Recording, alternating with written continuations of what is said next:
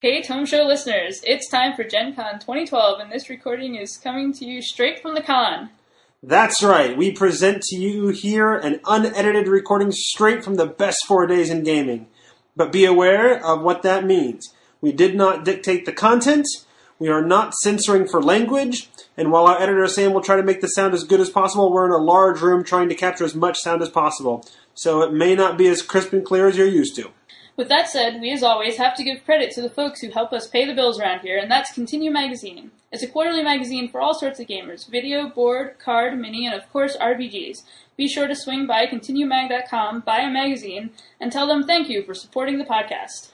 Well, without further ado, your Gen Con 2012 recording, whichever one it happens to be this time around. Enjoy! Well, my tech guy's finishing getting set up, and he can take a breath. I'm not going to rush him. I just want to clarify a couple things. First of all, this is going to be an art talk. If you're looking for something other than that, this is the wrong room. So is everybody here for the future D&D art talk? Are you going to be talking about products? No, we're not talking about products. Awesome. Okay.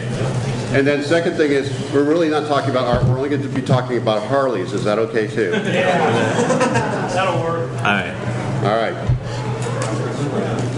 Just give me your high sign when you're ready, man. Take your time.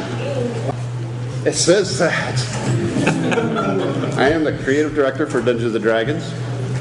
This here, poor man here, is a gentleman who, late 2011, when they came to me and said, "Hey, John, we killed a couple projects. We have a little extra money. Do you have any extra time in your schedule?" I went, "No, not at all." They said, "Awesome. We want to sit here and start a world-building Bible." Now, I've been asking for a world-building Bible for like years. World-building Bibles usually take years. They said, "You've got 3 months." I said, "We can't do it in 3 months, but we can get started." And then I called a bunch of concept houses. Aaron was foolish enough to be the best concept house for the job at the time. And so they jumped on. Aaron Hubricht is with Conceptopolis, and he's here to chat with us about it too. He's going to talk about a little bit of the insight they have on their end. But what I'm going to be talking about today is, I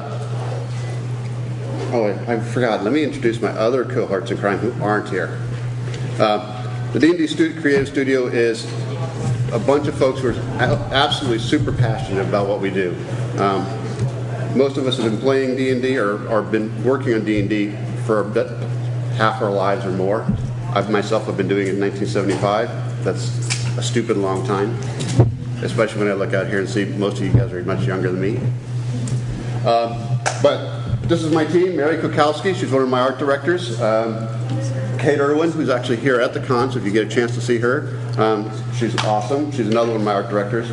Both Mary and Kate primarily work on the print products, the Dungeons & Dragons online magazines, and also the mini products.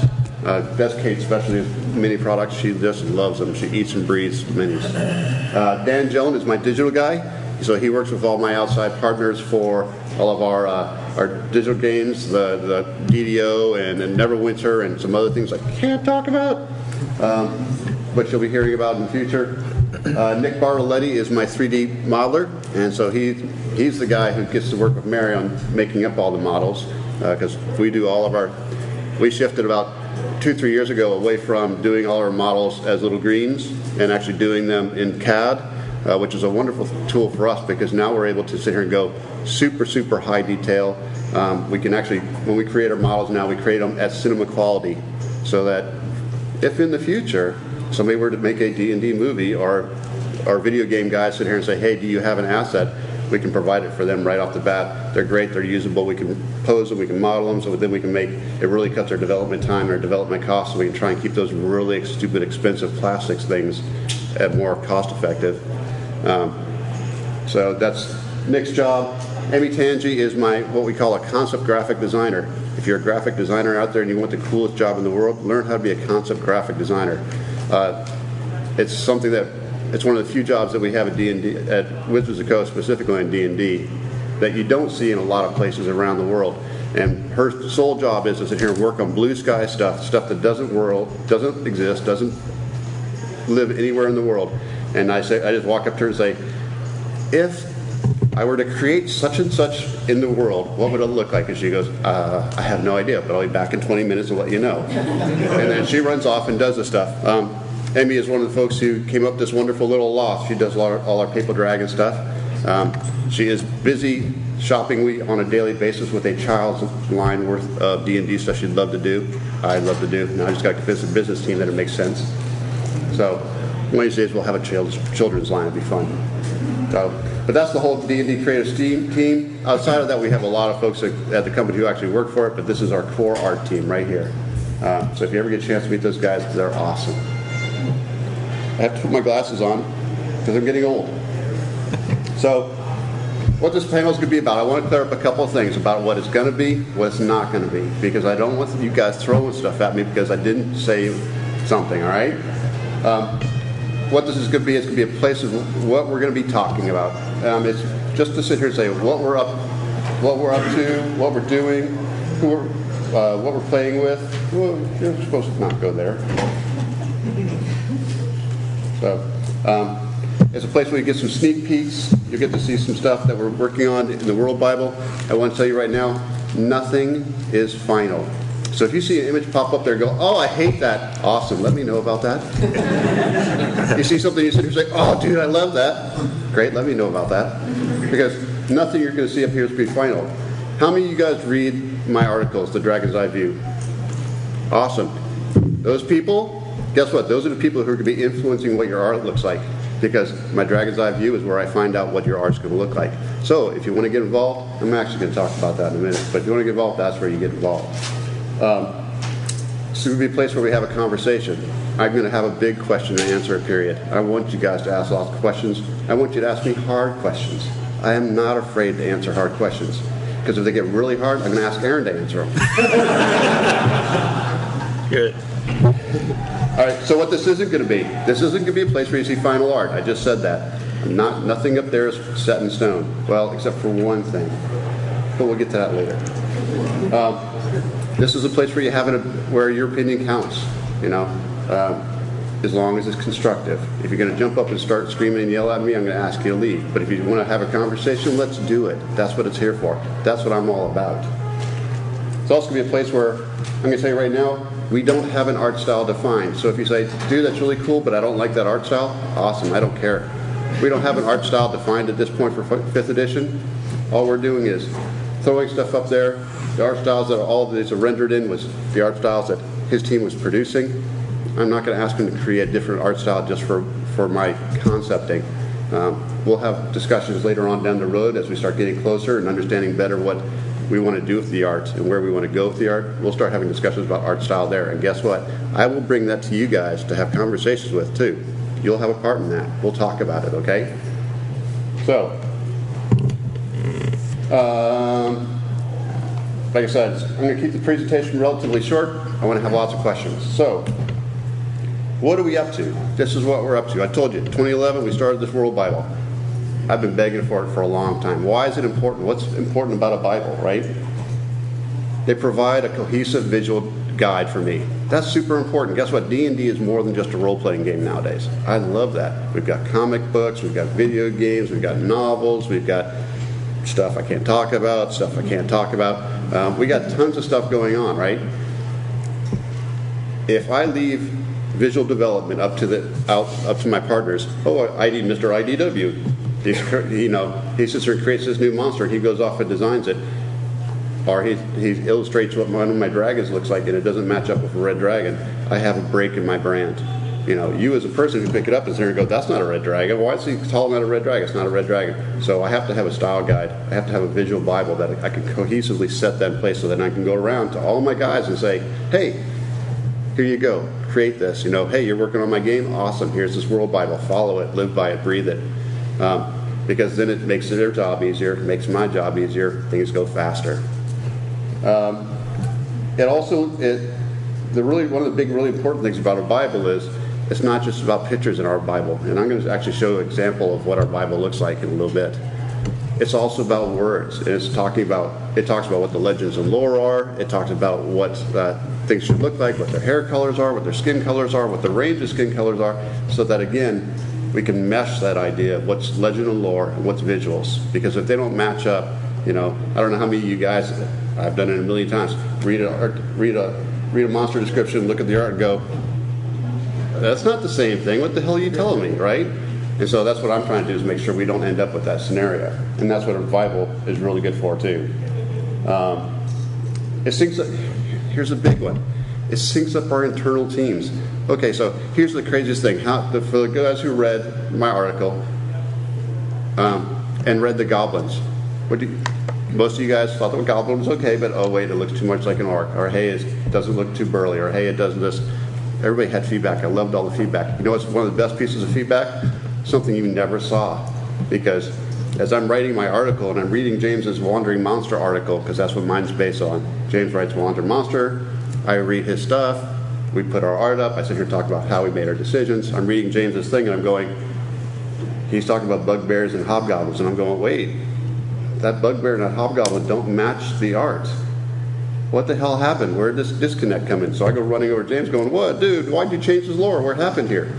And he starts talking about things going, and we had this conversation, and there it was, right in the middle of us, where we're sitting here syncing up our visuals and our lore and saying it doesn't match. If it doesn't match inside, what the hell's going to happen when we take it outside, right?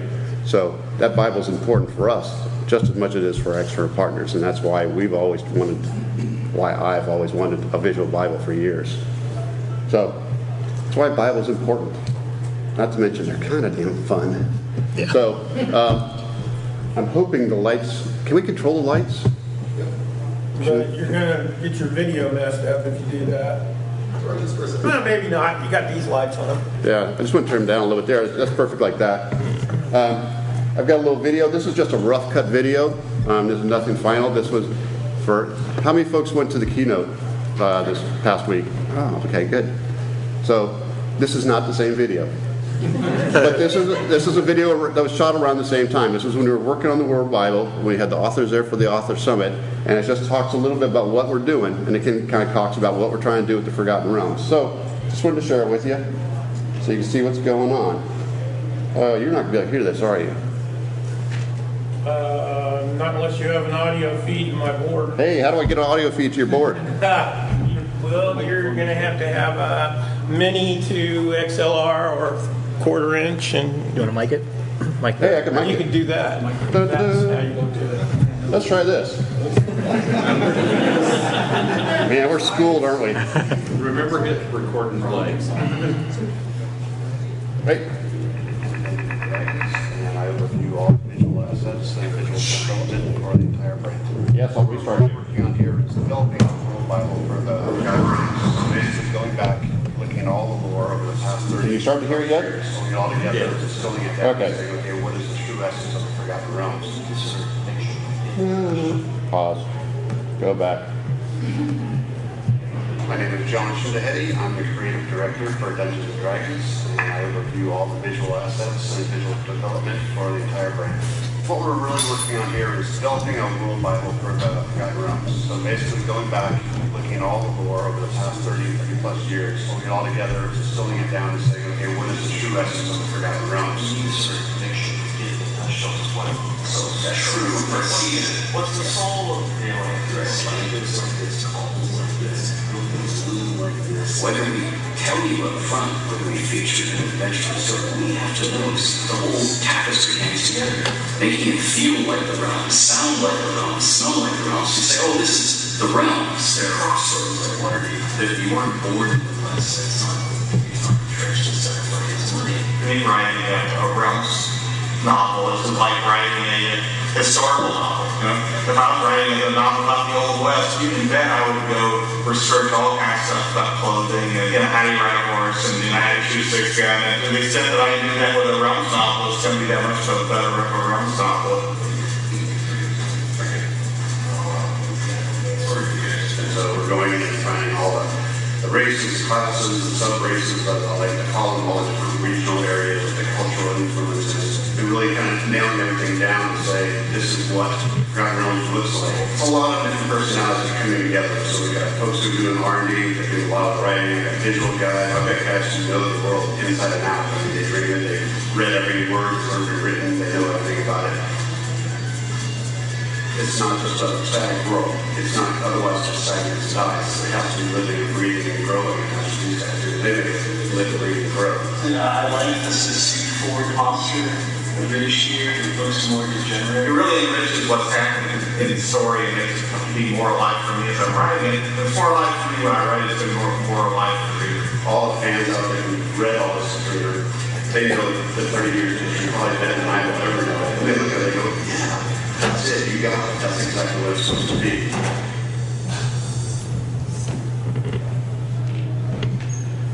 Is that it?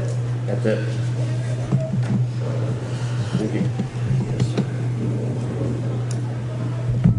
Back to normal?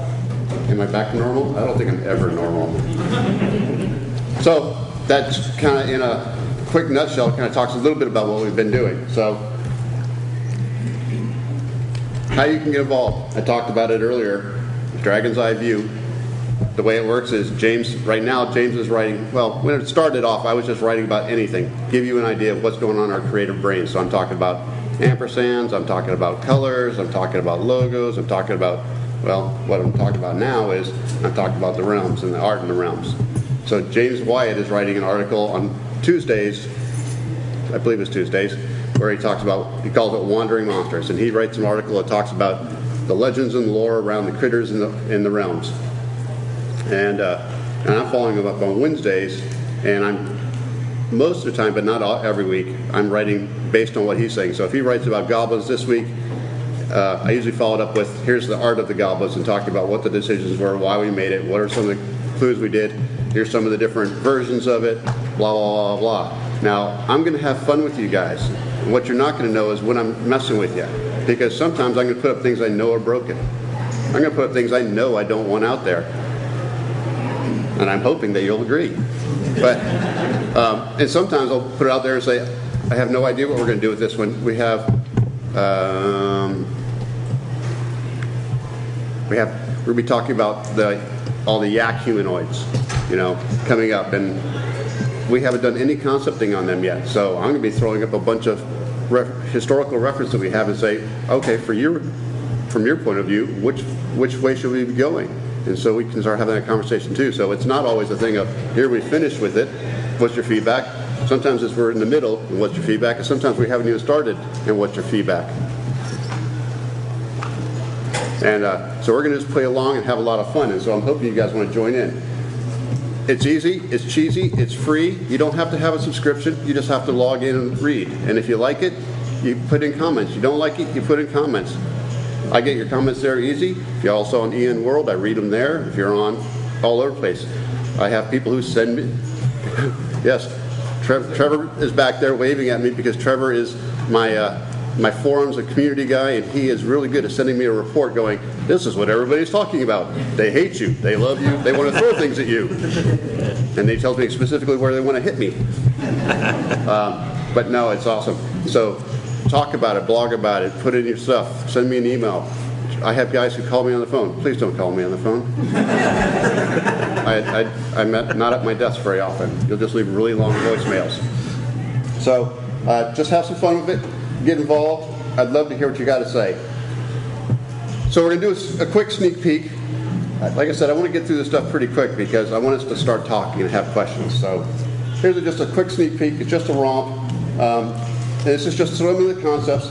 And oh yes, by the way, if you want to share these things with any of your friends, you can do it because, like I said, none of them are final. So I don't care.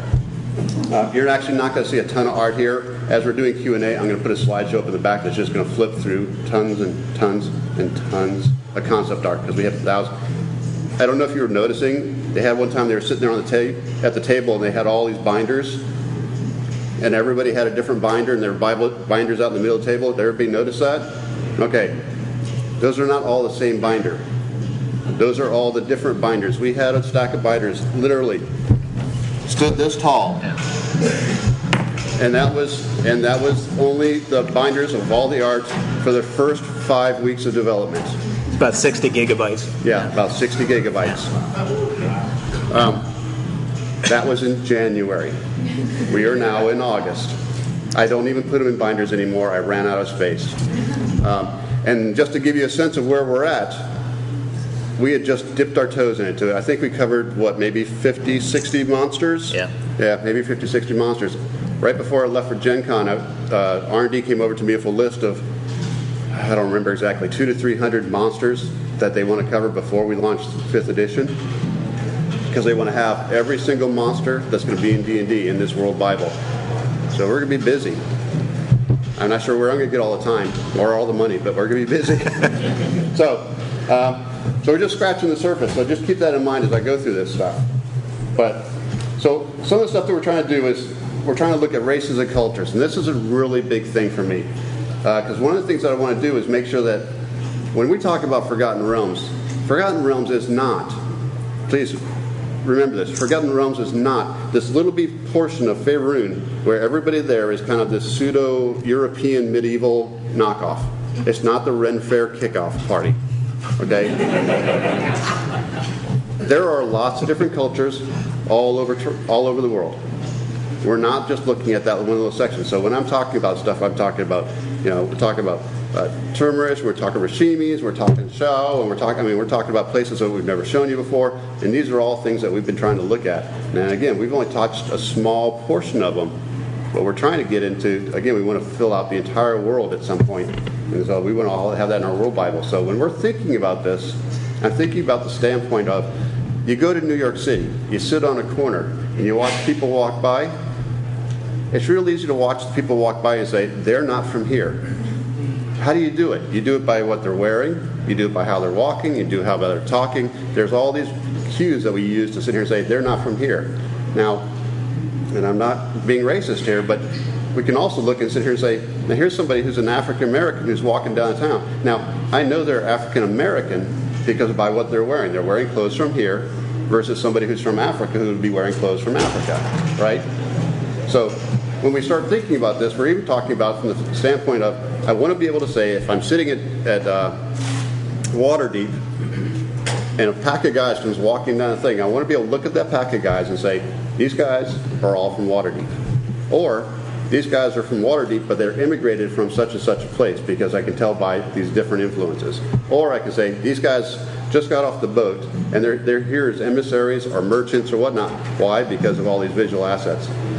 So when we're talking about this, we often look at these guys and say, okay, here's a guy who's a Rashimi, and this is a classic cultural dress. Now, would he be wearing that if he were living in Waterdeep? No, probably not. He'd be taking that stuff and living somewhere else. But so we're just trying to develop these core cultures first so that we can understand how they would look as they walked into the town and then how they might adopt them as they live in a town. Does that make sense? Good. Everybody's nodding. I like that. So this is kind of the first start, just looking at this, trying to talk about how things live, how they talk. This is just a small culture or a small sample of the races that we've been talking about. There's tons and tons more. Same thing, we're looking at the races. We don't want to just sit here and say, oh, there's dwarves and there's elves. No, we want to sit here and say, in the world of Forgotten Realms, we know that there's sun elves, there's moon elves, there's wood elves, there's gold dwarves, there's shield dwarves. So we want to make sure that there's cultures and there's cultures that are built around even those sub-races so that we understand that very clearly that this dwarf looks different to this dwarf and this is why. Doing the same thing with monsters. We're just looking at each and every monster and having fun with them. Again, we're not looking to change every monster in the book. We're only looking at the ones that sit here and say, they don't match up with lore, we want to address it. Or ones where we've, through the years, said, this guy and this guy have ended up visually looking exactly the same, even though they're supposed to be two completely different monsters. That's a problem too. So we need to address that. And so that's the kind of stuff that we're trying to look at and address. Now, just to kind of give you a sense of our process for how we do this, I wanted to show you our sneak peek for our tiefling, not our tiefling, our halfling. How many people were here when we shifted from 2nd edition to 3rd edition? Okay. How many of those guys hate me for what we did to the halfling? Thank you for being honest. So, when we were doing the halfling at 3rd edition, we had been asked to sit here and make modifications to the tiefling, but to the why do I have an issue with the tiefling today? It's an ing. What was that one? Show us pictures of the tiefling now. We haven't done any work on tiefling, sorry. Maybe that's why I have it on my brain. But we were trying to address mechanic issues that R&D was asking us to push forward, and hence we were dealing with that in a visual sense. For me, that visual change was a pain in my butt. And I'll explain why. First of all, it was just a lot of work to come up with it. Second, I got a lot of heat and a lot of flack from it. Third, I had to train a whole bunch of illustrators how to do halflings differently now. Third, something that we never thought of in a million years was the issue that suddenly when we had a halfling that just looked like a human, but it was small, I called it a micro-human. When I took a picture and put a halfling inside of it, and that was the only thing that was in it, guess what it looked like? A human. So I ended up getting these comments from R&D all the time. Put a keg of beer in there so that it looks like a halfling. Put a skull next to it so it looks like a halfling. I hated having to constantly put in a size reference next to it to make sure it looked like a halfling. That, to me, told me that halflings were broken. Period. Because if it just looks like a small human, how's it? I mean, that's not really a halfling. Which brings me to one of my big points. One of the big things that I've been pushing for all the time for Forgotten Realms, well, for visual development at all, whether it's Forgotten Realms or Eberron or Dark Sun, as we do those different settings, we're going to do the same thing for every setting. We're going to create world Bibles for every setting, so that every setting has its own culture, its own look, its own feel, and so it's not just this rip-off of this and this and this and this. You know, it was one of the things that I wasn't happy we did in 4th edition, where D&D was the old world and everything had looked like D&D. I kind of missed the idea that Eberron looked different from Forgotten Realms, which looked different from Dark Sun. So I want to push to go back to that. Now, I don't get to make all the rules, so don't quote me on that. But that's my goal. So anyways, but one of the things I keep coming back to is, what is the ethos? What is that core thing that we always want to come back to? Whether it's a monster or a culture or a class or whatever. So for me, I kept asking the question, what is a halfling? What is a halfling? And so, I mean, that's my question. What is a halfling? And when I spent time with R&D asking them, what's a halfling? They would come back with these kind of facts. A halfling is 3.5 feet tall. A halfling is tied to nature. A halfling is, I need to see my notes better, is peaceful and inquisitive. Light feet halflings are adventuresome. Strong heart halflings are homebodies and kind of boring. I didn't think they were that boring, but that's the way it was. And I listened to that and go, okay, I now know they're tall or short, but I don't get a whole lot more from that. So I asked the questions of, what is a halfling? And I asked a lot of people that, and I asked a lot of fans that, and I asked a lot of people who are artists, and I started getting a lot of different things. But so when I went to Aaron and said, let's just run with what's a halfling, and so he had his guys they ran hog wild, and they came up with millions and millions of options. Now, this is just one little screen of them, but he was taking direction from me. I actually told him, stick with this current thing. And guess what? They all came back looking a lot like, micro-humans, right? This brought up that conversation again. I got to have with R&D, say, hey guys, we got micro-humans. And I got them to listen. And it was awesome, because now he said, hey, these guys might be broken. So I asked Aaron to go back to the boards. Because, is this a halfling? Might be, might not be. What do you guys think? Is it a halfling? No. I get yeses and no's. But Thank you. So the first thing these guys started doing is just playing with anatomy. And the basics of this was, we weren't trying to really nail exactly what the bodies were. We were just kind of talking about what's the basic height, start talking about what's the body shape, how long are the arms, how short are the arms, how big is the head. Because one of the things that we talk about when we talk about small creatures is, one of the ways we get a sense of how tall they are is what's the ratio of their head to their body. And so we were really playing around and pushing with that idea. How do we make these guys look short so that even when I've got them on a picture, they feel short? I'll never look at them and sit here and say, oh, here's a picture and this guy looks like he's 3.5 feet tall, but I should look at him and say, it doesn't look like it's human size, at least. So that's one of the games we were playing with, along with just general physique. Now, If you look up there, are any of those? I hate those drones. Are any of those body forms really talking to you about how this looks like a halfling? D. Almost look like I like G. D, G, K. K, Okay. yeah, Or L. L. You guys would hit most of them. You know what my answer was? 0. None of them. Yeah, and that would have been an appropriate answer too. I just went, yeah, they still kind of feel like little humans to me, right? So these guys went, kicked around. It was funny because at that point Mike came out and said, hey, here's some ideas. No, Mike Merles, that is. Here's some ideas to run with. So we gave them a little bit of feedback. They went off and played. Well, we got these guys back. They definitely don't look too much like you little humans now. They start to look kind of cartoony, but that was okay. That was the direction they were just playing with at the time. The thing about it that was kind of interesting is they started to feel a little less human. They started to feel a little more fey, a little bit more wild-like. They started to feel like they kind of fit. But it still wasn't quite working. So we asked them, kicked them back a little bit some more. We came back with these guys. And the thing I liked about them is we said that last thing really started getting us talking about what really is a halfling. And the thing that kept coming up was, well, Tolkien, hobbits. That's a halfling to most people. And that's like, okay, that's cool. But nobody wanted us to just drop a hobbit right into D&D. And I'm really glad because I wouldn't have been able to do that anyways, right? So, but it was that ethos that was really kind of coming up. It was that core idea that what's it look like. So when we kicked it back to them, that's kind of what they started playing with that idea. You know, what you don't see is there like a million iterations between these two. I feel so bad for them. They worked hard for their money. So this was pretty good. I kind of liked the direction this was going. So I asked myself, what is a halfling again? You know, it comes back to that. And what we came to is we thought this was a halfling. And so for the folks who were at the thing the other night, you saw these guys hiding around in different places.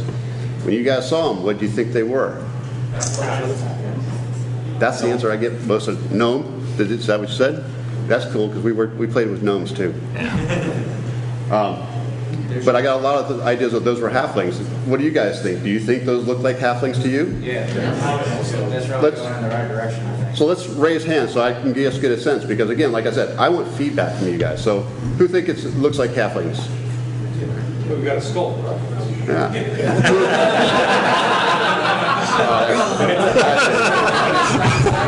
Are you an artist? No. Not visual anyway. That's because I was going to ask your name and you never worked for me again. Okay, so who are the folks who don't think it looks like a halfling?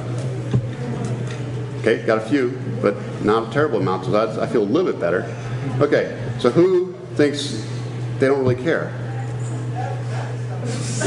Okay, good, we got a few. So overwhelmingly, in this room at least, and we'll probably talk about this later on my articles in Dragon's Eye View at some point, but at least in this room for the most part, everybody says, these kind of feel like a human being. A halfling. And so that's what I'm going for. If you're looking at it and say it looks like a halfling, that's awesome.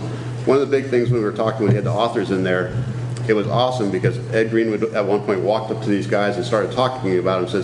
He says, okay, so these guys are from this city, and started going and blah, blah, blah, blah. And I stopped him and said, Ed, how do you know those guys are from that city? He goes, well, they do this, they do this, they do this, and they match in this clothing, and they got this rake, and they got this type of skin color, and all this. And I went, awesome. He goes, why, is that a problem? I said, no, it's not a problem, because that's who they are. There's no text on there. Oh, there was no text on there. He just knew it by what he was looking at it. For me, that's a win. And that's what I'm looking for. So when you guys look at something and say, oh, that looks like a halfling, that's a win for me. So that's what I'm trying to hit. So, the World Bible, what is it really? I told you I'd show you a little bit about it. You're not going to get any great glimpses of knowledge here. This is just to show you some pages. One of my guys, Dan, he's putting this all together. So this is kind of just one of the early entries we got. These are all in works in progress. This is a living document. Just talking about, in this case, the Northmen. Okay, here's the Northmen up there by the Sword Coast and whatnot. What do they look like? What do they feel like? Here's a bunch of text. It talks about their culture. It talks about who they are. We show some of their normal day people. These are not fighters and warlocks, and we talk about classes someplace else. This is just if you walked into a village, who would you see? Oh, here's the town guard. Here's the guy who does the, works in the bakery. Here's the guy who does this. We just wanted to show that. some of their implements, what their weapons look like, hair colors, skin colors, all that fun stuff. That's what we're talking about there. Classes. Here's nobody's seen this guy before, but here's just an entry for a bard. This is what a bard might look like. Now, here's the fun thing I get to say is, what does a bard look like in a completely different culture outside of a typical European style centric system? Well, you can't see them very well because they're small, but in the black and white ones, I've got like 6 or 7 different areas around the world where I'm sitting here saying, this is what a bard might look like. And so this is the discussions that we get to have. Races, well, big surprise. Here's our halfling again. And this goes into a lot of detail, talking about the halflings, talking about their cultures again, showing the differences between a Lightfoot and a Strongheart. Monsters. These are giants, by the way. You might be able to tell by the little bitty guy down there for reference. It's kind of like putting a skull in a pitcher. We have individual entries for each of the giants, talking about them. So that's kind of what our World Bible looks like. Now, that's just to try and give you a little bit of an idea of what we're doing, what's going on. Now, I do have some stuff that I'm going to just throw a slideshow up while we're doing Q&A. I would actually like you guys to talk to me a little bit instead of just staring at the thing and looking at all the pictures. Because what this is really going to be about is just tons and tons of the concept art as Aaron and his gang were working on them. And hello there.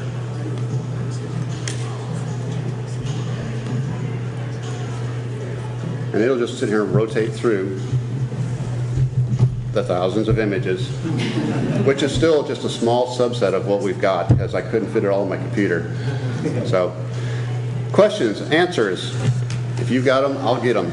Red shirt. And actually, I'm going to ask a favor that you come up to the mic so that everybody can hear your question, just because it's a large room, sorry. And I love your shirt, by the way. Thank you. Okay. With some of the previous... Yes. Okay. If you step nice and close, we can hear you good. Some of the previous editions, some of the worlds were very much tied to one specific artist. Mm-hmm. Say, for example, Wayne Reynolds did a lot of the Eberron artwork, so you would immediately know his work was tied to that area. Do you have any, I mean, it's still early, but do you have any idea if that's one of the moves you're going to take with the new edition to try and get a key artist and just identify this style of this artist is going to always be the Waterdeep stuff or the Westbeat stuff or the whatever? So that's a great question. And for anybody who couldn't hear it, asking if we're going to take specific settings and tie them to specific artists. Super early right now. I mean, my personal inclination is I like to do that. And part of that, I want to sit here and have specific art styles that are tied to specific settings. So if I'm doing Ravenloft, I want to have dark gothic horror. I want to have a very gritty, dark look, and I want to have a specific look that ties that. And so I want to have a specific band of artists that will tie to that as well. So will I have a specific key art to say this is the only artist that ever works on this line? Probably not, just because our deadlines don't allow for that. But what we will try and do is have as much as possible, have a very cohesive look, so that if you see this group of artists, they'll tie to that. But like I said, still pretty early, but we'll see what we do. That's my preference. I like to do that. That's one of the things I loved. I mean, I love the fact that with Dark Sun, you saw Braum and went, oh, it's Dark Sun. It's wonderful. It's gorgeous.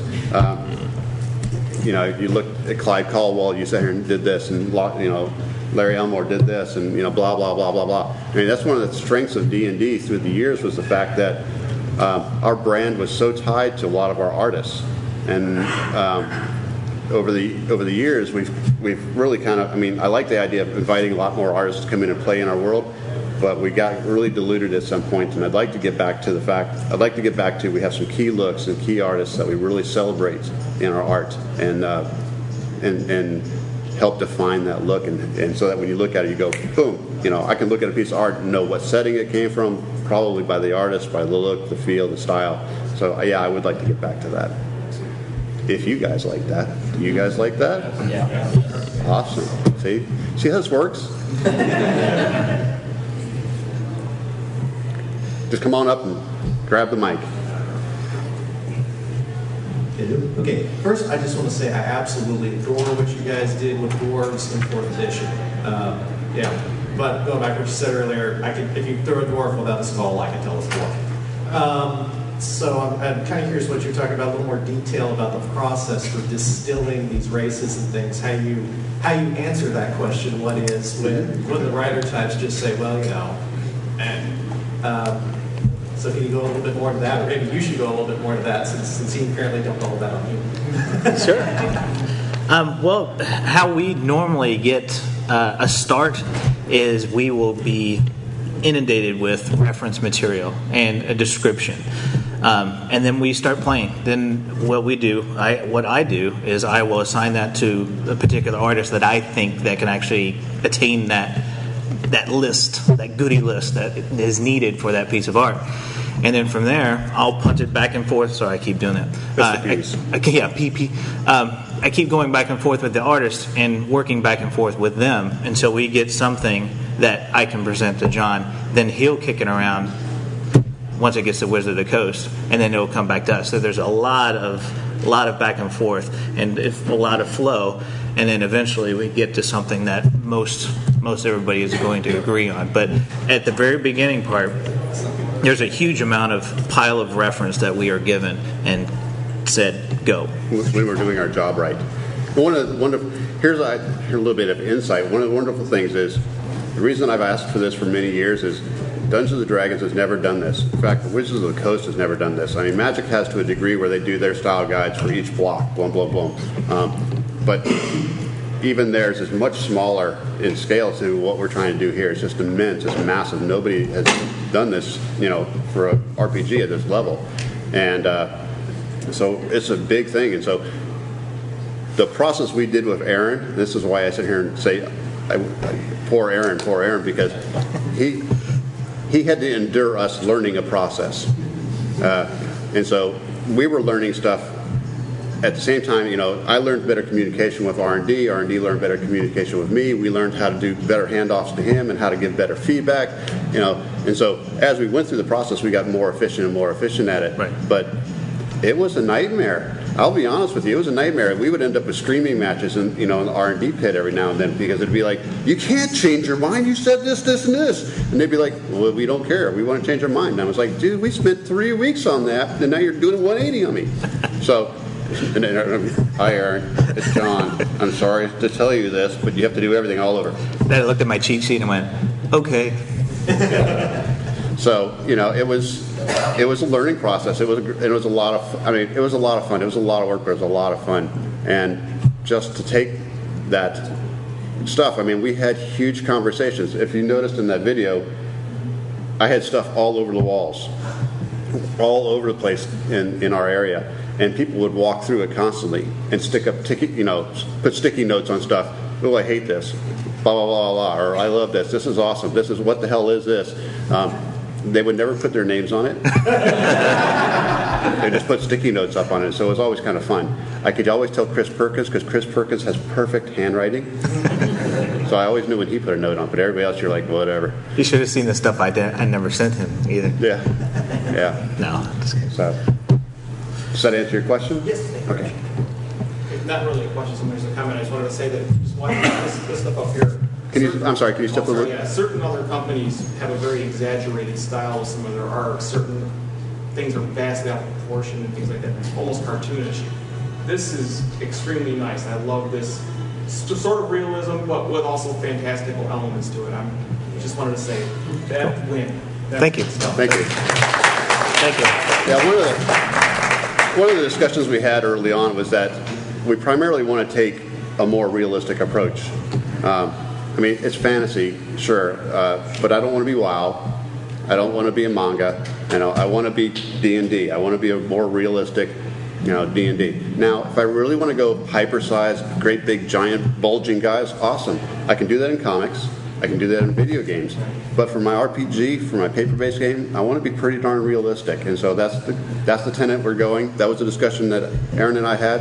And that was what he brought up. Now, we have a couple of guys, when you look at them, you sit here and go, oh, their feet are too small, their legs are too skinny. Yeah. That's we're not sticking to that. That's just the concept. When we start going to, one of the discussions we had at one point, we were playing with gnomes, was, okay, these guys got 2 comic book, now I need you to render for me more realistically. And so that's the same stuff we're doing, is we're moving into, as we're starting to create real images to drop into our Bible and then to put into our place for reference for our artists and our vendors, is here's something that's real and it's rendered, and it should be something that I can see walk around the street and around, you know.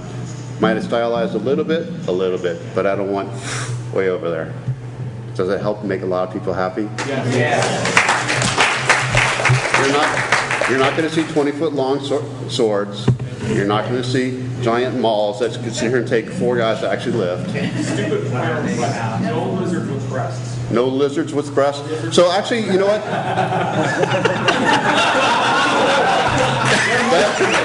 That is the most awesome thing to bring up early. Because, you know, and that's actually a conversation I'm going to have in Dragon's Eye View, and I really want you guys to, you know, encourage people to come read that, because I want to get feedback on that stuff, because that's a huge talking point. You know, I had so many people sit here and say, okay, when I have yak people, do they have breasts? Do they have udders? Do they have nothing if they're female? And I'm like, that's a good question, you know. When I have snake people, do they have breasts if they're female? I'm like, no, because snakes don't have breasts. You know, lizards don't have breasts. Yeah, I don't always win. So I want you guys to be there to answer those questions when I ask them on Dragon's Eye View, because when I have people to say, this is stupid, along with me, we can win. Because I think lizards with breasts are stupid. Mammals have breasts. Thank you. Reptiles do not. Hold on, wait a second. Dragons aren't anything. They're not reptiles, right? So defining dragons, and most of the lizards have breasts. We're talking about dragonborn, right? Defining lizards as breasts, fine. Lizard folk women with breasts, kind of silly. Yeah. Dragons are like this amalgamation of 1,000 different things. Sure. Establishing that the hatchlings breastfeed. But that's a great question, and that's exactly what I want to go to. Is does a dragonborn have breasts for a female? So creators took a picture of a red dragon with breasts and put it next to the dragonborn and see if it sucks. Yeah. But we'll have that. But I think that's a great discussion, and we're going to have that conversation. Absolutely. Yeah. Exactly. I actually want to see dragon hatchlings suckling on eggs. I'm making notes. Okay, now you're getting me in trouble. There's a hentai show at 10 o'clock. Like I said, now you're getting me in trouble. So, you can find anything you want there. So, your question? So, yes, that was a great question, by the way. Or a great statement. But.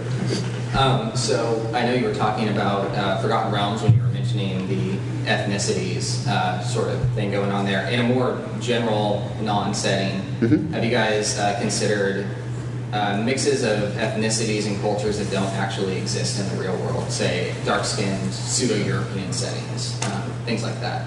Well, because it's free. It's advanced. So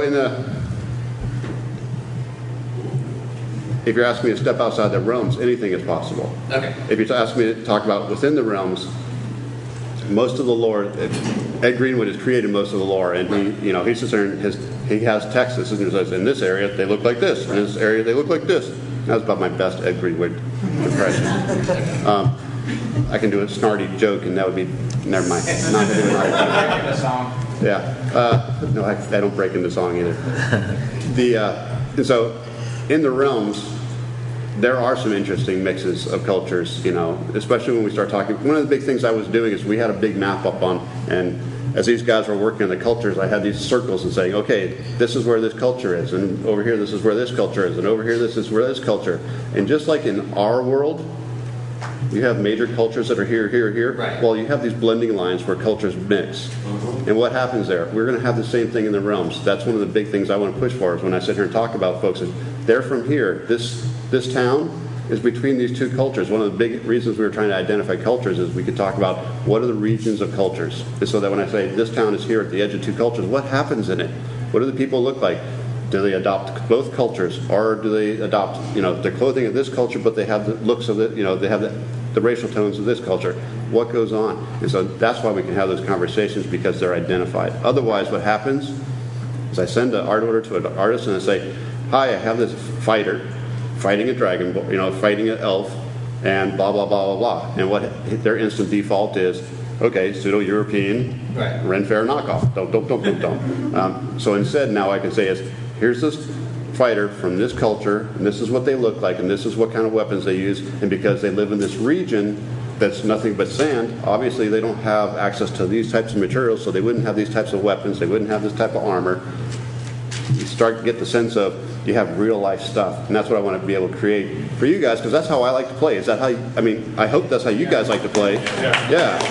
Because when I play, I'm playing about. I want to do real stuff. All right. Is there not also work being done on a generic setting as well right now? Or are you guys only doing the product? Right. Yeah. No. Right now, if you weren't at the talk, you wouldn't have heard Mike talk about it. But what we're doing right now is we want to devote everything to Forgotten Realms right now. Not that we're saying that's the only setting we're going to ever create. What we're saying is we want to do the best setting. So we want to devote all our resources to one setting, get it locked down, get it nailed down, get it right, and then say, awesome, what's our next setting? And then create the best and do the same thing for that setting where it's rich and it's vibrant and it's deep. Because what we want to be able to do is create stories based on these settings that are deep and rich and fulfilling, so that we can go and build adventures. Even if I don't want to set my world in Forgotten Realms, what I've got is a whole bunch of material that I can steal and lift up and drop into my home game and say, that's an awesome culture. I'm not going to call them Rashimi. I'm going to call them whatever I want to, but I'm going to lift it up, put it in here, and run with it because it's awesome for my home game. If you want to run a Forgotten Realms, you have so much darn culture and life to run in. You can sit here and run for years and years and years just in a little bitty zone. So that's what we want to create, is a huge place for stories to live in. And if I create a setting that's just this thin, just to get it out, and so I can create 6 settings in the next 2 years, we don't have the time to make them rich and deep and fun to play in. So yeah, for right now we're just doing Forgotten Realms. Okay. After that, Mike loves Greyhawk. That might be the next one. I don't know. Don't ask me. When you have strongly polarizing issues, whether that's dragons and with mammalian features, or there might be something else that was even more so. I can tell you one that's even more polarizing. What's that? Appropriately armored women. Yeah.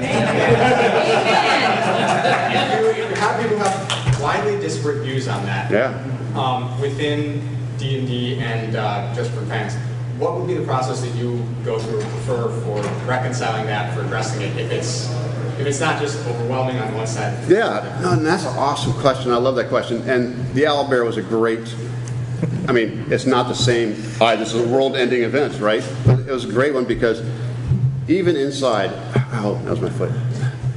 Even inside in R&D, when we had discussions about the owlbear, there were the guys over here that said owlbears should look like bears with an owl's head. And then we had these guys over here that said, no, owlbears are stupid. They should be they should be an evolutionary creature, not something that was just hodgepodge together. So it should look like a creature that evolved, that somebody just looked at and said, oh, it's, if I saw it in the dark and it freaked me out and I ran away and I lived, but I only saw it for like 5 seconds, I would describe it in terms that would make it sound like an owlbear. But it's not really an owl and a bear stuck together. And those were 2 camps that, yelled and screamed at each other. I won't say what side I was on. But the sketches in the slideshow, I noticed them earlier when we went through. Yeah, they're all over the place, right? And that was we ended up having, we actually got to the point where the screaming was so loud, we said, Aaron, we can't come to terms with it here. We couldn't get an answer. Give me 2 different tracks. He ended up giving me like 3 or 4 different tracks of here's all these things. And Mike and I agreed at that point where we were going to take it out to you guys, show them up and say, what do you think? Guess what I got? No, neither. What I got was, we don't like either of the tracks you're showing us. Show us something else. So then I went back and said, all right, awesome. Here, let's talk about historics. Here's the 1st edition. Here's the 2nd edition. Here's the 3rd edition. Here's the 4th edition. Here's some more stuff that I got these guys to dream up, and I got Richard, my concept guy, to dream up. And I threw them all up there. And you guys gave me some feedback. And then we went back and did another round of it. And we got more feedback, and we did it another time. And then we finally ended up with where we're at here, because this is what most people wanted. Now, thank you. You're going to do that with every monster. No, I'm not going to do that with every monster. But I will do it with the really divisive ones, the ones where there's a strong sentiment about what's going on, whether it's a monster or an issue or whatever. I want to hear what you guys got to say, because this is our game. And when I say our game, I'm saying that as a player, not as a damn WotC guy. This is our game. I've been playing this game since 1975. I want to have fun with my game. I don't want to look at it and cringe every time I see it. I don't want you to cringe about it. I don't want to get hate mail. I'll always get hate mail. But I don't want to get hate mail all the time because somebody says, John, what the hell was up with that, blah, blah, blah, blah. So that's why I want it to be our game. Let's make our damn game and let's have fun with it. So if it's a really divisive one and I end up where I sit here and say, I've got this camp and I've got this camp and I can't find the middle ground, it's going to happen sometime. I know it's going to happen sometime. If I can't do it, ultimately I'm going to have to make a decision. And I'm going to hope that I make more than half the people right. We'll try to make it look good. But yeah, but I think I found that there's places where we all have our opinions, but I think ultimately we're all adults in the room. Well, I'm kind of adult. We're all adults in the room. Sooner or later, we come to the point where we recognize the fact that we can't make everybody happy, and we make a decision and we go with it. And guess what? If you don't like it, do it your own way. If you don't like the way I do the owlbear, awesome. Pick your own picture up and say, this is what a real owlbear is. John doesn't know about it. Forget it. Let's go. That's the great thing about D&D again. If you don't like the way I portray something, you get to portray whatever you want. You want your Dragonborns to have breasts? Awesome. You don't want your Dragonborns to have breasts? Awesome. It's not wrong. It's not wrong. Isn't that cool? Yeah, that's what the great thing about our game. I love our game. Hi. My question is about, I love the fact that my favorite part about Forgotten Realms is the integration, the separate cultures that are there, so defined and everything. For me, a big part of also Forgotten Realms with the culture is also how religion ties in with each of those cultures. Now, I played 2nd edition, 3rd edition, I've seen a pantheon, fleeced down to certain gods in here and there. Is that something that you're going to address where, certain cultures are always dominated or influenced more by the religion of the area and other cultures it's not? How does religion play into a new Forgotten Realms where it was so diverse, maybe too diverse, and now it's down to pantheon? How do you... Yeah, so you're asking me two questions here. Oh, no, it's okay. I'm willing to answer both of them. How about that? Hey. So your first question is, are we going to change the number of gods, change the number of religions? So we went from big, we went to small. So have you heard about the Sundering? The Sundering. The Sundering. So the Sundering is going to address a lot of that right there. The way the gods are involved and the way they are involved with the people in the world is going to be defined in that. Those aren't written yet. I don't know the answers to that part of the question. Now, on the visual side of the world, though, what I'm really harping about and what I've been driving James Wyatt crazy about this lately is I want to know every god we're going to have in the world. I want to know what's their mythology. I want to know what they're about. I want to know what their foibles are. Because what I really want to do is I want to be able to sit here and say, okay, I've got a paladin of this god and a paladin of this god. How do they look different? Why are they different? Do they have different symbols? Do they wear their symbols differently? Do they have different weapons? Does this one only wear black? Does this one only wear green? Really understand and give those religions and those cultures, again, in this case, a religious culture, and tie them together and say, how do they express themselves? And are we going to express, if we've got Helm over, who's dead, I'm not giving any spoilers out, but if I have Helm over here and I have Helm over there, in these two different cultures, do they express them the same way or do they express them differently? And I want to know that stuff because that's stuff I build out and put into my World Bible, because if you're in this part of the world and this part of the world and they express them differently, awesome, I just want to know that so that you guys can know that so that you can run with it. But again, it's the idea of, if I've got a paladin in this part of the world and a paladin in this part of the world, they may look completely different because of their cultures, their environments, the tools they have access to, the weapons they have access to, and then also the way they address their gods and deal with their gods, it might be completely different. And so I want to be able to show that and express that in a continuous way.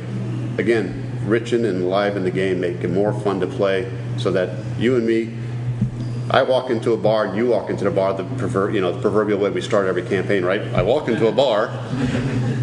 You ever notice they never have a duck on their shoulder or anything, though, like most of your good bar jokes do. But if you walk into a bar and I walk into a bar, I want us to, you're a paladin and I'm a paladin. I want people to look at me and say, you're from this culture, you're from this culture. You might still have the same god, but you look completely different. Or we walk in together and we go, oh, he's obviously tied to that god and he's bad, and he's tied to this god and I really like him. I want people to react that way. It's my idea of always going back to, if you're walking down the street and I look at you, I should be able to tell what the heck's going on right off the bat. I love the direction. You're welcome. Thank you. My question is about, so you have cultures and how they relate to one another. Are you going to do something similar for the monsters of the world? So your ogres interacting with your hobgoblins, your goblins, your stuff like that. So there will be that side of the thing. Yeah, so this kind of goes back to last week's article. James had written in Wandering Monsters, he talked about goblinoids, the whole family of goblinoids, how hobgoblins and bugbears and goblins and all those guys related to each other in our legend and lore. And then on the visual side, we try and do the same thing of talking about how they work together. Right now, they don't. Aaron didn't know that until today. But I've basically thrown the goblinoids out the window. We're getting to start over. So much work. But that's okay, because it's going to be awesome in the end, right? But it goes right back to that thing of, how do these guys relate? What are their cultures like? I even want to, again, I've been asking James, because he's my story guy. He's got the story guys. What's the culture of a goblin? Right now we sit and say, oh, there's 25 goblins attacking such and such. And you go, oh, yay. Well, I'd really like to be able to start showing more of the world in my art, instead of just, it's always this guy fighting this guy, or this guy fighting this guy, or this guy fighting that guy. I get sick and tired of that. Does anybody else agree with that? Yes. Thank you. Would you like to be able to see more of the world? Yes. Would you like to see more of the environment? Yes. Would you like to see more of the everyday people? Yes. Oh, thank you. I like you guys. I do too. I really do. And that's one of the things Mike and I have had a lot of conversations about, and that's one of the things that we're driving towards at this moment right now. Things may change, but that's what we're looking at right now. And so I want to see that. I want to have a write-up that sits there and says, this is what goblins look like. This is what their culture is like. This is what, if they have a town or a fortress, I mean, they are goblins, right? They have a fortress, what would it look like? And so I can describe that so that we can talk about how goblins live. Now, I also want to be able to talk about how goblins live with hobgoblins, and I want to be able to show that visually. I talk a lot about the story part of it, but the thing that we do is we try and show that visually and make it work. And that's one of the big things that Aaron was constantly asking me. He'd ask me a million questions. Well, what's that look like? What's it smell like? What's it taste like? What's it feel like? Okay, he didn't ask me those questions specifically, but it was along those lines. And we'd have a lot of that interaction, because as artists, if we don't understand the motivations behind things and the ethos that's got to create it, it's hard for us to say, yes, I can create a goblin, because I go back to halflings and say, they're 3.5 feet tall, they live in the forest, these guys are adventuresome, these guys are boring and live at home. You can't create anything out of that. There's no emotional connection. So I'm always trying to get back to what's the emotional connection. Thank you. Yeah. Plus, you want to have enough to start with, but you want to leave enough room so that when you develop it visually, that there's oh, that's kind of cool, or oh, that's not what we expected at all. So there's that's where kind of the magic happens. Go for it. Okay, this is more of a feedback point more than anything else. One of my favorite books from 3rd edition was the Magic Item Compendium. I love that you guys actually took the time to draw pictures of magic items. And that was a really cool book.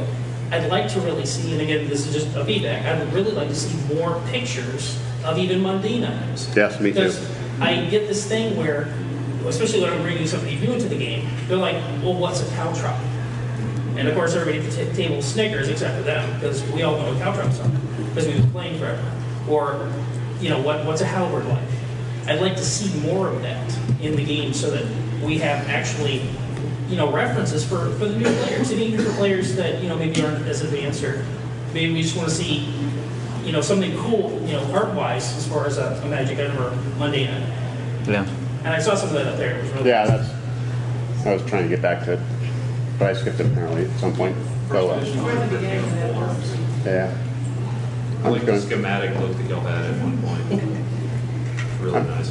I'm just going to start it over. You can watch it again. But yeah, that was one of the big things that I was talking about was when we were looking at the stuff, I asked Aaron and those guys specifically for, I want you to show me everyday items. What's a belt buckle look like? What's a necklace look like? What does a bracelet look like from this culture? And we actually broke it down by cultures. Here's these things from this culture. Here's these things from this culture. Because if I were ever to have the most amazing D&D movie in the world, I'd love to be able to sit here and say, you see that brooch that person wear? You can go buy it over here. But if we never show that and we never make it part of the world, you'll never see it. I love the idea that when I look at a character, I want to get beyond just this is a fighter. I want to get into one of the things, whether you love Wayne Reynolds or not, and I know he's one of those divisive guys, whether you love him or not, one of the things that Wayne is just stellar at is giving lots of character detail. You can look at him and say, oh, look, he's got this cup hanging off his belt. Why has he got a cup hanging off the belt? Because he's got a little bit of an alcohol problem. You notice he's got a little bit of lipstick on his collar, too. Because, well, he has a little bit of a woman problem when he's drinking his beer, too. I can get a sense of who the character is. And what I like to do is I like to create these items and elements so that when I'm looking at stuff, it gives them more depth than just yes, I'm a fighter. It gives them a fighter with a story. And so I like to be able to tell that story visually. Hello. Two things. First of all, I've been playing D&D and other RPGs since I was 7 years old, a long time. This is the first time I've ever actually seen artwork and everything where it seems less like a setting, like a book with pages and various descriptions, more like a world with people living in it. Yeah. Like it's actually alive, and like there's things other than just your little party going on in the world. I think that's amazing and it's really cool. But I think you just said thank you, Aaron. Oh, thank you. But when you guys were designing everything, did you take like an evolutionary path? Did you come up with a design and kind of go backwards in history to see how they would look or how the cultures would look even throughout the entire time? Not yet. A lot of what we did when we were doing that, especially like the culture stuff, is we tried to pull together lots of reference. We always have to base things on real world. It's fantasy, but we always have to base things on real world. Because what I've found through my years of doing this is that people can accept, they can suspend disbelief only up to a point. So if I say, "Hi, this is a human being, and they dress like this," and you know what they dress, and you understand the clothing, and they have eyes that are this color, but they have blue skin, you're willing to go, oh, okay, I understand this, and I don't understand that. I'm willing to suspend disbelief for a couple minutes about that because I understand everything else and I believe in it. But if I come to you and say, you've got this guy, and it's a race you've never seen before, and it's a skin color you've never seen before, and they dress in a way you've never understood, and what you end up with is something so totally alien that it becomes hard to suspend disbelief. Tipping point, right? Yeah, you hit that tipping point. Yeah. And so what we try and do is we try and juggle the amount of real world reference with the amount of imaginary stuff. And so often when we were talking about races and stuff, we would look back at our human cultures because there's amazing stuff out there. I have just books and books and books. And my Dan, who's on my team, he's got twice as many books as I do just about cultures out in the world. I mean, my National Geographic reference is just immense because there's crazy sheep herders in Finland that have cultures that are thousands of years old that nobody's ever seen before because unless you happen to see this drop into them, they just don't get seen, and we're trying to get all these really obscure cultures and bring them together and say, okay, these are the things that mix together. Again, poor Aaron. So I'm pulling together these vastly different references and say, okay, you see this? I like this, but I only like this, this, and this, and I don't like the rest of this stuff. And you see this? I like this and this, but I don't like the rest of this stuff. Now, figure out how to mix them. But don't make it so that I can tell that either of those were used as reference. It gets tough. Well, the dwarves, especially with the amount of the detail, the specific dwarves. I mean, there's different every race, every human, it's mind-boggling how many interpretations you can have, but it has to work for everyone, and that's the challenge. But it's fun. It's fun. Thank you. I absolutely love it when you can see, which I can see with a lot of these, a particular piece of ornamentation that a culture wears, and if I throw in something that has that, they're able to, the players are able to say, oh, I recognize this. This must have been left here by an elf. Past, exactly. Yes. Architecture, I like it for the architecture to be distinct to the culture. I know that that's not where you are yet, but we're working on that too. It's coming up, as I said. Yes. So perfect timing. Yes, and just so you're aware that the ones you're seeing here, these are just human ones where we sat here and said, okay, if this culture over here, which has access to this material, this material, this material, what kind of houses would they build from those? Oh, they would build this. Now this culture over here, which has access to these, oh, and by the way, this area is really cold, this area is really hot. How does that affect it? So we were trying to think of all those things with the idea again of if I dropped you into the middle of the world and then showed you and you walked into a little village, I want you to be able to say, I can guess approximately where I'm at without even having a map. Just by saying, oh, I see this type of architecture, I know what's going on. I may not be able to say it's this town, but it's up in the Sword Coast area because it matches something like this. I hate generic fantasy. There's nothing worse than I walk in and there's this, it's a two-door house. Okay, great. And then I walk across the continent and I walk into a city and there's a two-door house. Okay, great. And then I cross the sea to another continent and I walk into a town and there's a two-door house. I don't like that, so yeah. So with all of that, what I'm wondering is, let me say this way. I think it would be criminal if the only place that we can see what those final decisions are that are in your Bible is in the results of your artworks. How much commitment do you think there is beyond your team to making a lot of this detail that you're creating available to us other than visually? So I can't answer that officially in any way, shape, or form, but I can tell you this right now. When I walked in and had to do a presentation for my CEO, and I walked in there with that stack of books and binders, and I put them all out, he looked at me and said, we have to get this out to the public. So whether it's a making of book or whether it's a World Bible or an Encyclopedia Faerun, I don't know what it might be, but I think stuff like this is going to get out. And I would be really excited about it, and I'd be really excited about sharing the stuff that these guys and other artists that I've got working for me are doing, because this is the stuff that's magic to me. And it's absolute magic to me. I love it. Okay, and then just one other short one. Before 4th edition came out, there were a couple of books that gave a lot of visuals ahead of time.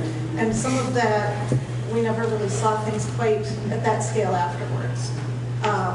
But there were a couple in particular that I'm pretty sure it was in one of those books that there was an image of a gorgeous dwarf. She was just sexy.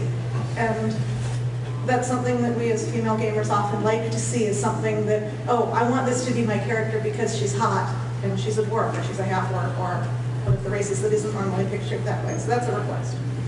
So let me make sure I understand what your request is. So your request is to treat even non-humans in a beautiful manner. If it's something that's going to be a PC race, and it doesn't have to be, and it shouldn't be every picture, but there should be examples of, these are real people in the world, and some of them are the beautiful members of their race, and I want to know what the standard of beauty is. Yeah, I get that. I want to know that. Yeah, in fact, one of the things I'll even commit to you is that I want to address characters as if they're real people. So I want to have skinny ones, I want to have fat ones, I want to have tall ones, I want to have short ones, I want to have buff ones, I want to have not so buff ones, where it makes sense. It obviously doesn't make sense to have I'm a fast and furious fighter who's really ripped up and do this, that, and the other thing, but I'm actually really big and got a 10-gallon gut. Right? That doesn't make sense to me. But now if I had a fighter who was this big barrel-chested, guy, that's awesome. We don't all come in a one size fits all, and I don't think our world should be a one size fits all. And that's one of the things one of the things I've been working to change over the last year or so, and we're starting to see that where I'm getting into things. One of my biggest fights is with my artists. And this is why, because I'm an artist too. We love to draw beautiful things. And we have a bias for what we think is beautiful. And so when I have to talk to these guys and express to them that I want some real world people in there, and to stop using their supermodel reference, and to do this and do that. So that's going to be something that's going to take time for us to change. The other thing to remember is that whatever I tell you today, if I were to start making the product today, it takes 18 months for you to see it. So just because I tell you something today and you don't see it tomorrow doesn't mean I'm not listening to you. It means it takes time for things to go through a development process. So even if I came to you today and said, everybody's going to be pink in the Forgotten Realms, you wouldn't see it for 18 months anyway, at the earliest. Actually, you'll never see everybody being pink, but that's the idea. So. I wanted to compliment you on male elf. I see a lot of art that shows male elves as somewhat less masculine. And I don't see anything wrong with Brad Pitt with pointy ears. Because the guys like eye candy. And as a woman, I see nothing wrong with your Red Sonja characters. I have characters I play that I play as sexily as possible. They think they're hot even if they're a half-orc. Why not? And I don't see anything wrong with the eye candy for either sex. Yeah, no, I don't. But I don't think everything should be eye candy. Is that? Can we have that agreement? Yeah. I thought the female dwarfs were beautiful and very strong-willed and mature in the art, and I like to see that. One of the things I had a conversation this past week, and I thought it was awesome because the guy kept talking. He was talking to me about being sexy. And I got to start getting a little bit turned off. And then he said, and he realized that I was getting turned off. He says, "Let me explain something to you." He says, "You know what sexy means?" I said, "Well, I have my definition." He says, "Great. Well, let me tell you my definition." He says, "My definition of sexy is attractive." He says, and I don't mean attractive as in looking at. I mean attractive as in I draw people to me. He says, I can do it through character. I can do it through the way I carry myself. I can do it through the way I express myself. I can do it through the way I dress myself. I can do it through the way my body looks. He says, but sexy is about an attitude. Sexy is about how we present ourselves to the world and how we get people to say, ooh, I want to be with that person. It's not about how small the outfit I got. And so when I look at people, when people sit here and say, I don't want things to be sexy, I go, no. I want things to be sexy. I just don't want them to be inappropriate. Right. I want you to sit here and look at a female dwarf and go, you may not say, oh, dude, she's hot, but you sit here and say, she's awesome. Yeah. Right. And I'd like to be her, or I'd want to run around with her, or, if I were going to date her, I'd date her. But I don't have to do that with a string bikini. Yeah. I do that with a force of character, the way she carries herself, the look in her eye. So there's a million ways we can make things sexy without just being little bitty small bikinis. Come on, that's crazy. Especially if they're fighters, right? Oh, let's protect the breasts, because everybody goes for the breasts to kill somebody. Right, thank you. You're developing he makes me nervous, see, because he's not only asking a question, but he's recording me at the same time. Of course, so is he. So. I know. You're creating a visual Bible for D&D Next. Yeah. At the same time, you're creating visuals to define the Forgotten Realms. So actually, let me step back for half a second. I'm creating a visual Bible for Forgotten Realms. The fact that the two of them are on the same track is more of a matter of happenstance. When they came to me, and then when I went to him, it wasn't about D&D Next at the time. It was about Forgotten Realms. We were saying we want to codify Forgotten Realms. Oh, hey, by the way, this would be really useful for D&D Next. At the time, when we first started talking about D&D Next, we hadn't even had conversations about a setting, a world, or anything. You know, at the time we were still thinking it's still the core world, which is what we got now. It wasn't until we were in the development that they said, hey, you know, Forgotten Realms might be a great way to start here, you know, and it's not the default world, it's just Forgotten Realms. 5e, or D&D Next, whatever the heck you want to call it this week. Because we don't have an official name, by the way. You know that, right? There is no official name? Okay. D&D Next it's a rule set. It's not a world, it's not a setting, it's just a rule set. And that's the kind of the view we're taking on. And that's why we're doing our play testing. We're not saying, oh, in Terrell, or in Eberron, or in blah, blah, blah, or whatever. You know, it's just, here's the rules, here's to go play them. Now, here's an adventure that's set in a world, but that's not what the rules are about. They're about the world. And so, the World Bible is about Forgotten Realms. Does that make sense? Yeah. Yeah. At the same time, I'm going to go out on a limb and say there's going to be art in the D&D Next books. Maybe. No, seriously. Here, stop for half a second. Let's just play a hypothetical. This is not the case. It's a hypothetical. Everything I say is hypothetical. Nothing's in stone. Remember, we talked about this.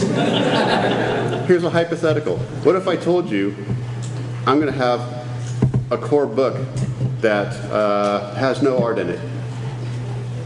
None at all. It's just got rules. And I sold it to you, black and white, really minimal price. You buy your rule set, you run off. Because if you're a home gamer, you don't care what my setting is, right? You're going to make your own world anyways. All you care about is a rule set. And if you're playing Forgotten Realms, you're going to want something else. So hypothetically, I could just sell a book that's has no art in it, it's just got rules in it. And then I could sell you a big giant tome of Forgotten Realms and say, here's all your bloody art. Hypothetically. How much? I mean, I have no absolutely. I have absolutely no idea. Yeah, that would be terrible. Yeah, I think that would be horrible. I mean, who wants to read a wall of text? Give me something to break up the monotony. I agree with you. To pull yourself into the mindset. No, I get that. Trust me, I didn't say we were doing that. I'm not saying we're doing that at all. I wouldn't even go that far as to even say we might be thinking about that. I'm just saying I don't necessarily have to. Now, if I decide here's a core rule book and I'm just going to put art into it, I might say it's from my Forgotten Realms stuff. But that's awesome. Not a problem. It's just a core rule book. You buy it, you run off. Woo, yay. A year later, 2 years later, I come out with Greyhawk. Maybe I produce a core rule book that's done in Greyhawk now. So that now you can look at it and say, okay, I'm not going to play that. I want to play this, and I want to have my inspiration for that one, so I picked that one up. I don't know. We're not even talking about products right now. We're not. I mean, literally, we're not talking about products right now. We're talking about rules. You know, Mike doesn't even. We've had conversations about what kind of SKU mix should we have when we launch. We don't even have rules yet, guys. Come on. I don't know. But it seems fairly likely then.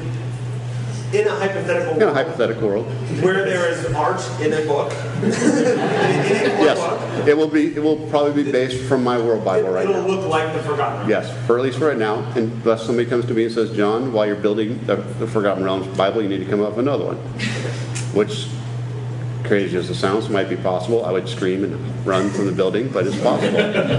So, they might come up to me and say, oh, we're going to have a core world. I don't see it right now, but it's possible. Hi. My question is more of a technical one. I've been noticing trends, not just in D&D, but almost everybody tends to use Photoshop to color everything now.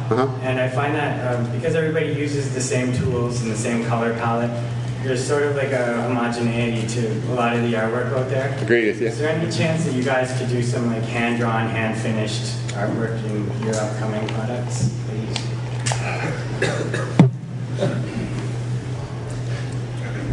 I'd love to say yes, but I'll never be able to say it. And here's the truth of it. Whether it's traditional or whether it's digital, it's a tool, right? That's how I always look at it, Whether I choose to use acrylics, oils, pastels, watercolor, a Cintiq, a Wacom tablet, they're just all tools. The goal for me in my job, and the thing that I've been asking my art directors to do, is to start looking at, and again, a lot of this will fall out when we start talking about styles later on. Because if I sit here and say, I want this style, I don't care whether you use acrylics, oils, whatever, you got to match my style. And if my style is not that photoshopped, airbrushed 1970s look, I was around in the 1970s when everything was airbrushed. I know what the look is, and that's what the Photoshop look is right now. It'll come in and it'll go. It's just the way it is. But I have to come back to, I can't tell an artist what tools to use, because the artist, if you want to make as much money as humanly possible, don't ever become an artist. You know? I've been through that. Yeah, well, me too. That's why I'm an art director now. Because when I got to the point when I realized that I was not awesome, but I was pretty darn good. And when I sat here and looked at how much time it took to make the money I was doing, to do the work I was doing, and I realized I could make more money with flipping burgers at McDonald's, I decided that I'd rather do something else. Most of the guys who are doing in our industry who are painting, they're painting because they love it. They have I take it back. They have a first job. And they work 40 to 60 hours at that, and then they come home and draw at night because they can't afford to live on our stuff. So the reason they use Photoshop and tools like that is because they can do them faster. They take drying times out of the mix. They can turn stuff faster. They can get more work done so they don't have to work 120 hours a week. They can try only work 100 hours a week. So, but what I can say is, what I do want to do is start pushing for artists that use that mentality and that ethos that they pull from traditional and bring it into their digital stuff, so that when I look at it, I go, the tool's not getting in my way. You know, I don't like to see people using the blur tool or any filters, from Photoshop in there, because then it obviously looks digital to me.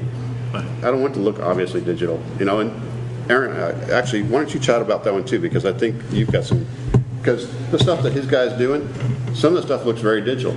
Some of the stuff doesn't. You couldn't tell if it's digital or original. Right. And that's the thing. Yeah, I mean, I'm old school, if you want to call it that, and I grew up, loving the Easley covers and, Elmore and all these guys, and that's, since I'm the go-between, if it's distracting to me, I want the art to look good too, and I don't want it to look so digital. So we definitely share that. But from a logistical standpoint, from just being able to do the quantity of stuff, it's definitely a blessing to have Photoshop and those tools available, because just the speed in which and to be able to adjust and just tinker and be able to get it that look, that final look, to be able to do that.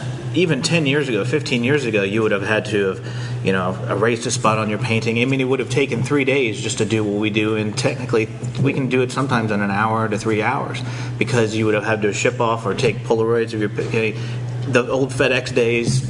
When it was transitioning to digital, we were shipping stuff in FedEx packages, CDs in FedEx packages. That just seems ridiculous. Paintings with FedEx packages. Yeah, paintings that way too. So you'd wait days to get feedback and hope and just keep your fingers crossed. And that's why you had a core group of elite painters, because those guys were getting the jobs all the time. And if anything, it's actually opened up a lot of opportunity for many artists all around the world, which is that's a good thing, because it allows for art directors to have more of a choice to be able to get that look that they're looking for. So, but I'm going to tell you right now, that homogeneous look that everybody has, I'm not a fan of it either. When I do a lot of portfolio reviews, one of the big things I tell artists a lot of times is, you do really nice work, it looks like 1,000 other people. What are you going to do to make it look different? So I'm there with you. That's again something I'm pushing. 18 months from now, you'll start to see things that are a little bit different, because I like to try and push things that way. If you all came up and stood up and said, I'm willing to pay 50% more for my product so that I can offer artists a significant increase in their fees so that they can take the time to do oil paintings and acrylic paintings, I'd love to do that. But guess what? I don't have that kind of money, and I can't. I think it should be ludicrous for me to say, "Hey, would you be willing to pay 50% more so that you can get a bunch more traditional stuff in there, so it doesn't look like Photoshop?"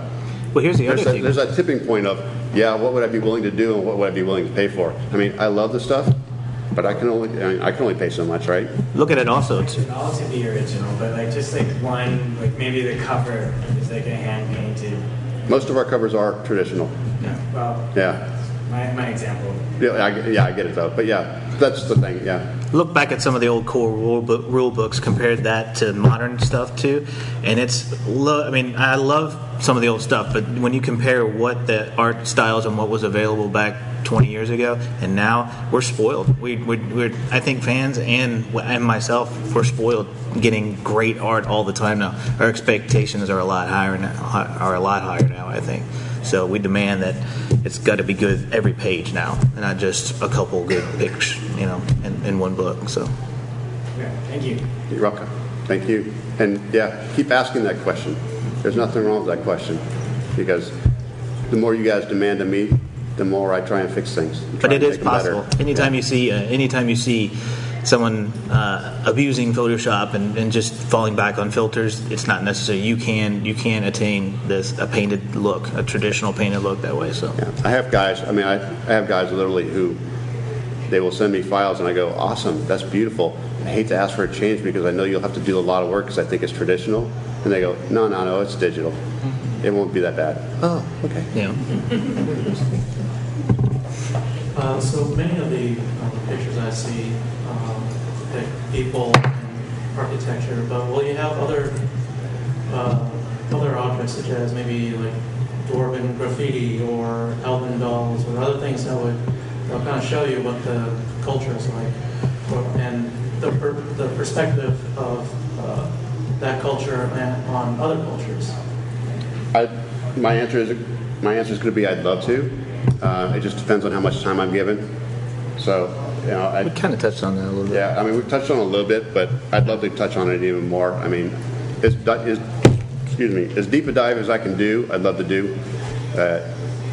As we go through our products, I mean, we'd like to sit here and start showing more everyday stuff, and so that will definitely be a part of it.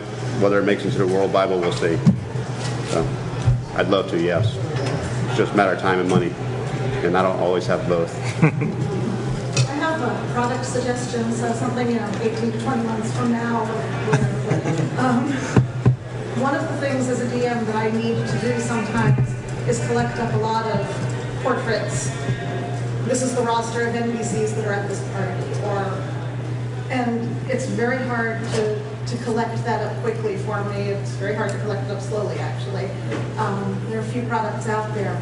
But if, as you're creating and discarding a lot of this concept art, if you could take some of those snippets and put it together into something that could just be produced as one of these transitional products, portraits, face shots, I would buy that. People would buy that. Label by what they are. Yeah, so I mean, so one of the wonderful Annie Award-winning products last night was the 1,000 NPCs.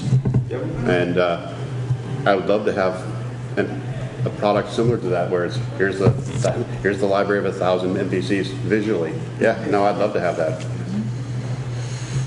One of the biggest struggles I always have all the time is I can dream up of a million books that are art books, that are just filled with art.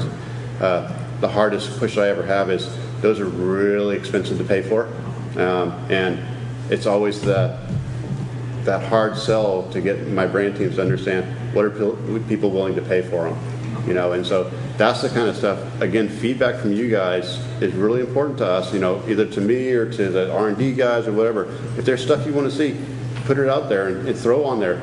I'd love to see this, and I'd be willing to pay $60 for it, or I'd love to see this, and I'd be willing to pay, because that gives us information to go back to our teams and say, there's a desire for this, and this is what they're willing to pay for it, so that then we can say, how can we make that financially feasible? Because we have no desire not to give you that kind of stuff. We have tons of desire to give it to us. It's that idea of trying to figure out how do we make it financially feasible so that we, as an entity, can still survive financially, make it affordable for you guys so that you want to buy it, and it's useful. So it's always that finding that balance and making that game work. Because I'd love to say, I want to do art books left and right. I want to have books full of stuff that you just look at and go flip, and have fun with them. Look at them day after day after day. Because I love art. I'd buy every damn art book I could produce. They're not going to sell it just to me though. So I need to have other people saying, John, yeah, I want a book that's nothing but here's the world of Faerun, and here's all the cultures, and it's just got pages and pages and pages and pages of stuff, or here's a book just on Waterdeep, and it shows me every building and all the different art styles, and hey, here's this cool bar, and here's the shrine of this guy, and here's the awesome. That'd be cool. Yeah. Kickstarter. Collector's editions. Kickstarter. You used to run the websites during 3rd edition. They did the PC portraits, or and we still do all the galleries and stuff, but there's a difference between making somebody say, I have to dig through all your galleries to pull together these 500 pieces of art so I can have this collection of stuff, and versus being able to offer it. One of the big things that we're looking at as we go forward into 5th edition or D&D Next, or whatever you want to call it, is the idea of saying, we still got a little time, is saying, how do we take assets that we create every day? Because one of the things right now is we're a very print-dependent world. We are. And so when I order art for the sense of it fits into this product. And then I order this piece of art for this product, and I order this piece of art for that product. And one of the big things that I've been discussing is the fact that I need to get out of that model and start saying, I'm creating art that's good for the brand, not art that's good for this product. So that I can take these assets, put them into a giant database somewhere, and then make them so that it makes it really easy for me to say, okay, I need 1,000 NPCs. I've already got them in the database. I pull them together, I put them together, and I make a product. I don't have to create a million different things right off the bat. It makes it much more affordable. So those are discussions that are going on. 18 months from now, you might see something. I don't know. But yeah, but still it goes back to the idea of give us feedback. If there's something you want to see, just don't tell us what you're interested in seeing. Tell us what you're interested in seeing and what you pay for it. I know I hate to say that. It sounds so, corporate. but it's just the way it is. It's hard for me to say, yes, people are willing to do it, because they, my corporate guys will say, the bean counters will say, yes, well, what are they willing to pay? I'm sure they'll only pay $29.95. And I'm going, no, they'll probably pay $50, $60. And they're like, no, I don't think so. They'll pay $15, $20 maybe. And I'm like, no, really, $70 or $80. And they're like, no, I think it'll be $5. And I'm like, oh. And oh, by the way, you get $1.95 for an art budget. So I'll do it. So yeah, just give feedback's awesome. Whatever you got. So something was said earlier about kind of the standard of beauty in different cultures. I think actually this is what we're and this might be actually something for James Wyatt to actually feedback for him. Yeah. But I think that would be something very interesting to include with some of the cultures, of whether they're human or monsters. And I'm thinking along the lines of whether it's tattooing or piercing or scarring, because all of the characters that you saw, even some of the ones from different cultures that we've been seeing, kind of all look very Western kind of standard of beauty. I don't see, scarring and piercing and tattoos and all of those types of things. I didn't show you everything, by the way. That also, I can see that also being true of monsters. And someone else said something that I'm wondering about, and that would be goblins, for example. If you have goblins that live in a jungle versus goblins that live in a temperate climate versus goblins that live in an Arctic climate, and that would be true of all the goblinoids, I guess, whether or not you've been looking at how they would appear or yeah. So awesome. You brought up a lot of great points. So most of the cultures that you saw here were limited to the Heartlands. So just let me put that in a little bit of context, because when you sit here and say they had the Western ideal, you're right. These guys actually worked on a race which I didn't show you, and a whole different culture which has a very different non-Western look of beauty, very, very non-standard. And we, elaborate. No. Read my article. It'll be coming out soon enough. So we wanted to push that, because I agree with you. Again, my thing is everybody shouldn't just be a Ren Fair knockoff. Everything shouldn't just be that I'm used to this, so it should be normal. No, if I get into other cultures, look around our world. There's other cultures. Scarification is normal. Tattooing is normal. Facial alterations is normal. When we look at the world, that's the same thing that James and I have been talking about. How do we integrate those different taboos and those different standards into the visual field? Okay, thank you. We got 5 minutes. I'll talk fast. And so, yeah, we're definitely trying to integrate that. James is aware of that. I push him on that stuff constantly, just because that's my visual thing. Writers don't always think visually, so I try and push them visually. Some writers do because they're both visuals and writers. Audio's up here in front. And then, what was your second one? I like Goblinoids. Goblinoids, yes. Of the world. So I completely buy into that one too. We were having the same exact discussion on the owlbears here because I was saying, if I have an owlbear that lives in a forest, awesome, he looks like this. I have an owlbear that lives up in the tundra. Well, if he's walking around like this, that'd just be silly. So why wouldn't he look more like a polar bear owlbear? And if I have an owlbear that's down in the southern tropics, wouldn't it look kind of like a honey bear owlbear? And would, blah, blah, blah. You get the idea. I mean, yeah, I completely agree with it. Cultural, environmental changes should affect the races just as much. The monsters, the creatures, the humans, the races, all across the world. You should have that environment plays a key. If I just take an owlbear and drop it in every place in the world, no matter where you're at on Faerun or Terrell or whatever you're going to be, it doesn't make sense to sit here and say it looks exactly the same. I mean, if I go around the United States and look at squirrels, they don't even look all the same. So why should they look the same all around the world? So yeah, we're definitely looking at that idea. Got one over here. One last one, and then we got to break it up. I hope this is quick. Will you have any open discussions around typeface and font? Yes, I will. Okay, perfect. I will have an open discussion about typeface and fonts. I'll have an open discussion about page layout. I'll have an open discussion about colors and textures. We're gonna have an ongoing discussion. I love discussions. Okay, really fast. I know you said Bible. Does it have stats in it? No, this Bible will not be related to stats. This is strictly about the world and storytelling. Question for everybody here: how much would you be willing to pay $60 for a visual Bible by a show of hands? How big is it? Yeah, how big is it? But 8 feet tall. Yes, I will. Actually, let's put it into a bigger one. If I had a 600-page book that showed me every monster in D&D, that showed not just their picture, not just their stats, but it also showed their classes and their world and their lore and their background, what would you pay for that? $100. $100? Let's see. Above 50? Above 50? Okay. Above 70? Probably not. Above 100? Getting questionable. Yeah. Wow. Above 150? Yeah. Well, you went. I would put it out more like the monster manuals, right? I mean, look, you guys are it's $35 or $40 for a monster manual. Well, in Canada.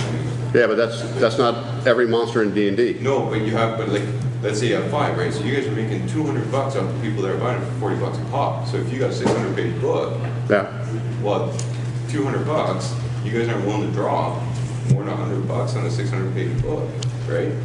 That's yeah, it's harder to make that. It's hard to convince people to sit here and make that analogy sometimes. So it's easier for me to just sit here and say, if it's that book, how much would you pay? Right. If I sit here and show you a book that thick and you put it next to 4 books, it's awesome if I can, but I can't do it in the store and say, here's this book you want to buy, here's the sticker, and here's 4 small books. This is a great deal, really. Nobody makes that leap in the store. It's all about, I look at it and go, yeah, it's worth it. So you could make your analogy by page. What would you pay per page? Because I know in a book like what you described. Yeah, that's hard to jump to. You can't do that in the stores. Yeah. So, awesome. Great stuff, though. Thank you very much, guys.